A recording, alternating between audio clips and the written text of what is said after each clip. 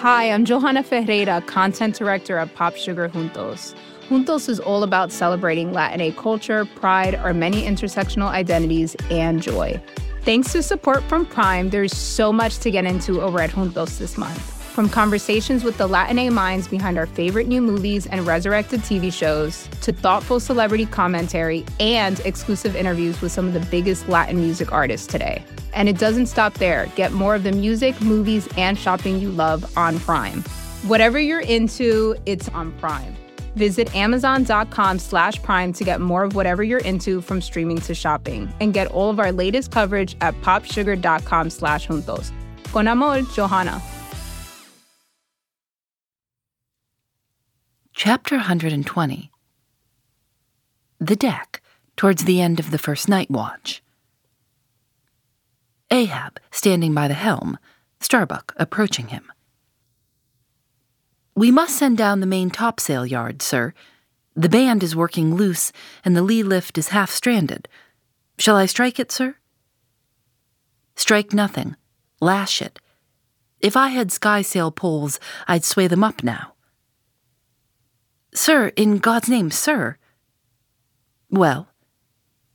"The anchors are working, sir. Shall I get them inboard?" "Strike nothing and stir nothing, but lash everything. The wind rises, but it has not got up to my tablelands yet. Quick, and see to it. By masts and keels, he takes me for the hunchback skipper of some coasting smack. Send down my main topsail yard. Ho, glue-pots, loftiest trucks are made for wildest winds, and this brain truck of mine now sails amid the cloud scud. Shall I strike that? Oh, none but cowards send down their brain trucks in tempest time. What a hoorush aloft there! I would even take it for sublime, did I not know that the colic is a noisy malady. Oh, take medicine, take medicine." Chapter 121. Midnight. The forecastle bulwarks. Stubb and Flask mounted on them and passing additional lashings over the anchors they're hanging. "No, Stubb, you may pound that knot there as much as you please, but you will never pound into me what you were just now saying." "And how long ago it is since you said the very contrary? Didn't you once say that whatever ship Ahab sails in, that ship should pay something extra on its insurance policy, just as though it were loaded with powder barrels, aft, and boxes of lucifers forward? Stop now, didn't you say so?" "Well, suppose I did. What then? I've part changed my flesh since that time. Why not my mind? Besides, supposing we are loaded with powder barrels aft and lucifers forward, how the devil could the lucifers get afire in this drenching spray here? Why, my little man, you have pretty red hair, but you couldn't get afire now. Shake yourself. You're Aquarius, or the water-bearer, Flask. Might fill pitchers at your coat collar. Don't you see, then, that for these extra risks, the marine insurance companies have extra guarantees? Here are hydrants, Flask. But hark, again, and I'll answer you the other thing. First, take your leg off from the crown of the anchor here, though so I can pass the rope. Now listen. What's the mighty difference between holding a mast lightning rod in the storm and standing close by a mast that hasn't got any lightning rod at all in a storm? Don't you see, you timberhead, that no harm can come to the holder of the rod unless the mast is first struck? What are you talking about, then? Not one ship in 100 carries rods, and Ahab, I man, and all of us, we're no more danger then, in my poor opinion, than all the crews in 10,000 ships now sailing the seas. Why, you king-post, you, I suppose you would have every man in the world go about with a small lightning rod running up the corner of his hat, like a militia officer's skewered feather, and trailing behind like his sash. Why don't ye be sensible, Flask? It's easy to be sensible. Why don't ye, then? Any man with half an eye can be sensible. I don't know that, Stubb. You sometimes find it rather hard. Yes, when a fellow's soaked through, it's hard to be sensible, that's a fact. And I'm about drenched with this spray. Never mind. Catch the turn there and pass it. Seems to me we are lashing down these anchors now, as if they are never going to be used again. Tying these 2 anchors here, Flask, seems like tying a man's hands behind him. And what big, generous hands they are, to be sure. These are your iron fists, eh? What a hold they have, too. I wonder, Flask, whether the world is anchored anywhere. If she is, she swings with an uncommon long cable, though. There, hammer that knot down, and we've done.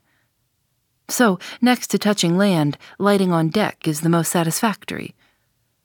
I say, just wring out my jacket skirts, will ye? Thank ye. They laugh at long togs, so, Flask. But seems to me a long-tailed coat ought always to be worn in all storms afloat.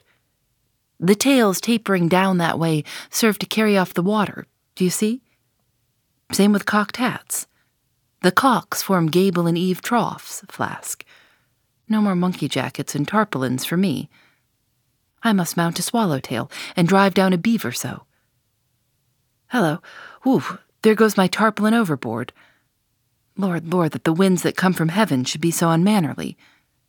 This is a nasty night, lad. Chapter 122. Midnight aloft. Thunder and lightning. The main topsail yard. Tashtigo passing new lashings around it. Stop that thunder. Plenty too much thunder up there. What's the use of thunder? We don't want thunder. We want rum. Give us a glass of rum.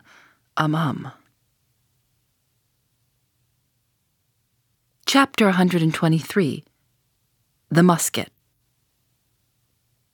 During the most violent shocks of the typhoon, the man at the Pequod's jawbone tiller had several times been reelingly hurled to the deck by its spasmodic motions, even though preventer tackles had been attached to it, for they were slack, because some plate of the tiller was indispensable. In a severe gale like this, while the ship is but a tossed shuttlecock to the blast, it is by no means uncommon to see the needles in the compasses, at intervals, go round and round. It was thus with the Pequods. At almost every shock, the helmsman had not failed to notice the whirling velocity with which they revolved upon the cards. It is a sight that hardly anyone can behold without some sort of unwanted emotion. Some hours after midnight, the typhoon abated so much that through the strenuous exertions of Starbuck and Stubb, one engaged forward and the other aft, the shivered remnants of the jib and fore and main topsails were cut adrift from the spars and went eddying away to leeward, like the feathers of an albatross, which sometimes are cast to the winds when that storm-tossed bird is on the wing. The 3 corresponding new sails were now bent and reefed, and a storm trysail was set further aft, so that the ship soon went through the water with some precision again, and the course, for the present, east-southeast, which he was to steer, if practicable, was once more given to the helmsman. For during the violence of the gale he had only steered according to its vicissitudes. But as he was now bringing the ship as near her course as possible, watching the compass meanwhile, lo, a good sign, the wind seemed coming round astern. Aye, the foul breeze became fair. Instantly the yards were squared to the lively song of Ho, the fair wind, O ye ho, cheerly men, the crew singing for joy that so promising an event should so soon have falsified the evil portents preceding it.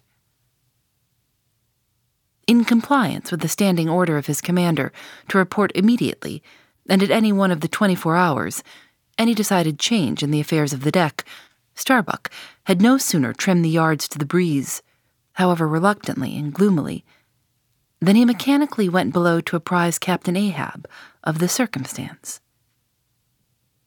Ere knocking at his stateroom, he involuntarily paused before it a moment.